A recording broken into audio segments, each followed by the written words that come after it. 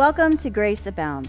I'm Pastor Jen Shaw, and in this podcast, I'm sharing my Sunday sermons from St. John's Lutheran Church, Palm Desert, California. I'm so grateful that you've joined us, and I trust that these words build you up in faith, hope, and love.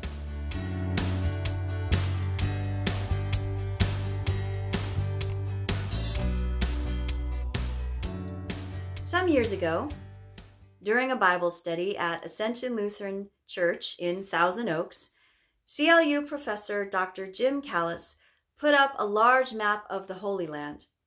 He pointed out the Sea of Galilee, which has an outlet in the Jordan River. The waters that flow into the Sea of Galilee flow out of the Sea of Galilee, and it is filled with life. He then pointed out the Dead Sea to the south, into which the Jordan River runs.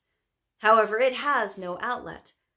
The waters that flow into the Dead Sea stay in the Dead Sea, and it is dead.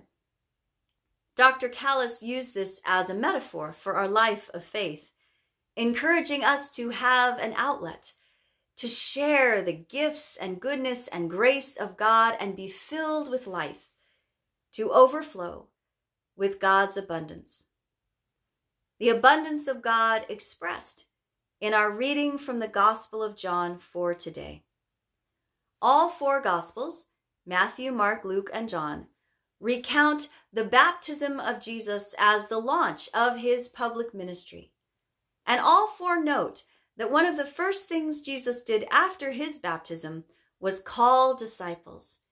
He gathered and began to teach students through his words and actions. He created a beloved community to share his good news and participate in his good work. And, according to the Gospel of John, one of the first things Jesus did with his disciples is go to a party. They join Mary, the mother of Jesus, at a wedding celebration in Cana of Galilee, a city that was quite close to Mary's hometown of Nazareth, to which Jesus and the disciples were also invited. Wording that indicates it was Mary who knew someone in the wedding party, and her son and his friends tagged along. In that time and place, wedding celebrations lasted for a week, and so by this point, those in attendance were already having a good time. But then something goes awry. They run out of wine. I preached on this passage exactly 6 years ago this Sunday, my second Sunday being a pastor at St. John's.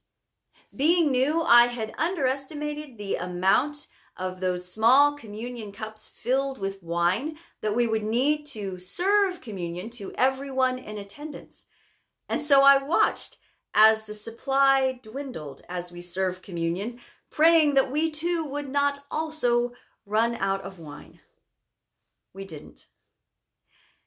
In the society of that time and place, in a culture in which interpersonal relationships were based in maintaining honor and avoiding shame, it would have been deeply shameful to this newly married couple and their families not to provide as hosts at their own wedding celebration.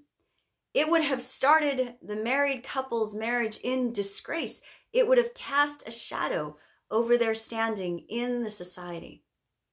In addition, in many cultures, including the Jewish culture, as evidenced in writings throughout the Old Testament, wine is a symbol of joy, representing God's goodness to us and God's good creation, God's grace in providing for us, God's abundance, God's shalom, that promised future age when all will experience the peace of God, when we will all have more than enough to survive and thrive, when we will all enjoy the abundance of God.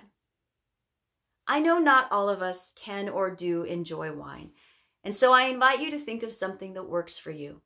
Chocolate, for example, or pizza, or sourdough rolls fresh from the oven. At this particular wedding in Cana, an abundance of wine indicated an abundance of blessing. and the wine gave out. The Greek word hystereo, which means lack, being in need, going without. Perhaps how some of us feel in these difficult days.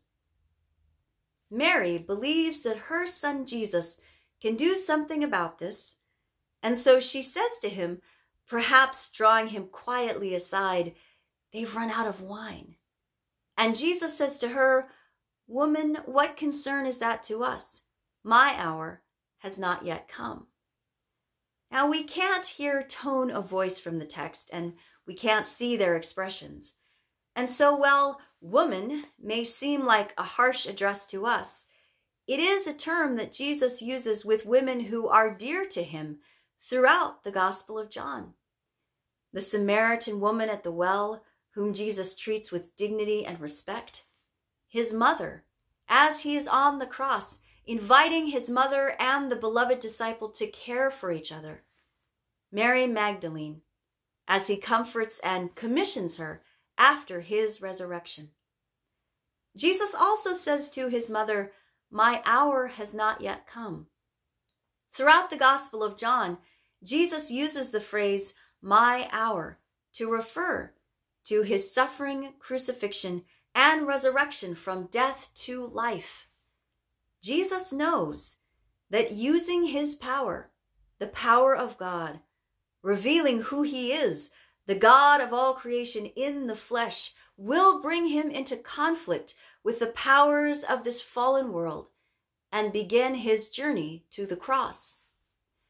At some point during this conversation with his mother, Jesus decides it's time for that journey to begin. Mary, for her part, moving past the objections of Jesus, tells the servants to do what Jesus tells them. Mary may or may not have been expecting her son to do something miraculous, but whatever her expectations, Mary trusts that her son will take care of it. Her son will set it right. Her son will provide. And he does, abundantly. Jesus instructs the servants to fill with water 6 stone jars, 20 or 30 gallons each. And those stone jars, which had been filled with water that was used in Jewish rites of purification, washing their hands when they entered or left a house and before and after eating. Jesus repurposes these vessels for joyous celebration. And then he tells the servants to draw the water and to take it to the chief steward. In our terms today, event planner or wedding planner. And when the steward drinks the water that had become wine, he compliments the bridegroom on saving the best for last. Jesus provides about 180 gallons, over 800 bottles of the good stuff. Jesus kept the party going. He listened to his mother. He saved this newly married couple from deep social embarrassment and got their new life together off to a good start. He embodied God's goodness to us in God's good creation, God's grace in providing for us, God's abundance. As John recounts, this first sign demonstrating who Jesus is, revealing God's glory, this event that inspires the disciples to believe in Jesus, takes place at a wedding celebration. A joyous celebration of the union of two people in love for life. And so a beautiful metaphor for our union with God in Jesus Christ. As Martin Luther writes in The Freedom of a Christian, we are united with Christ by the wedding ring of faith. And in this union, Christ takes our sin and suffering and death as his own and gives us his forgiveness, salvation, and life eternal. The joyous exchange, as Martin Luther calls it. Jesus reveals God's abundant grace toward us, grace upon grace, as John writes, in providing for us, in saving us, in giving us life now and forever. Life we are called to share. As the Apostle Paul writes in 1 Corinthians 12, the Holy Spirit has graced our community with an abundance of gifts and services and activities, a variety of abilities given to a variety of people for a variety of ministries.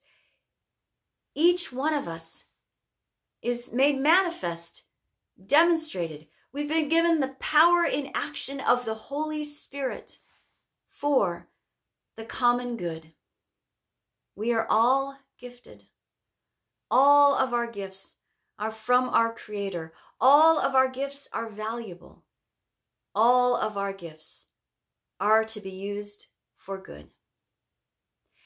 And if you're thinking right now, perhaps that you're not gifted, that you don't have the resources to share, that there's not enough to go around, I invite you to remember that speaking words of encouragement is a gift.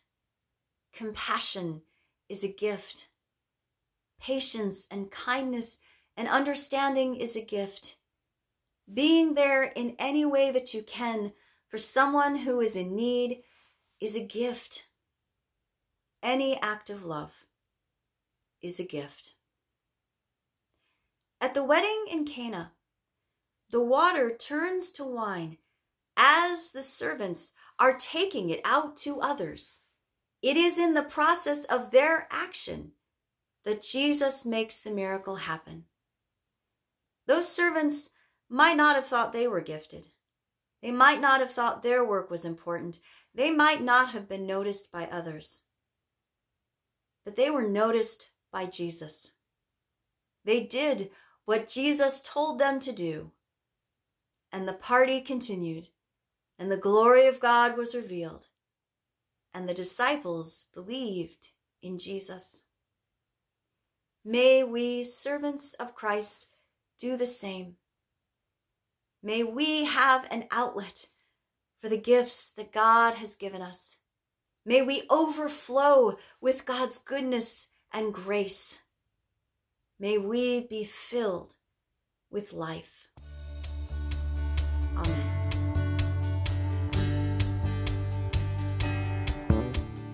Thanks for listening. We're doing this every week, so make sure to subscribe. If you'd like more information about St. John's mission to know Christ and make Christ known, visit our website, stjohnslutheran.church. May God bless you on this day and in all the days ahead.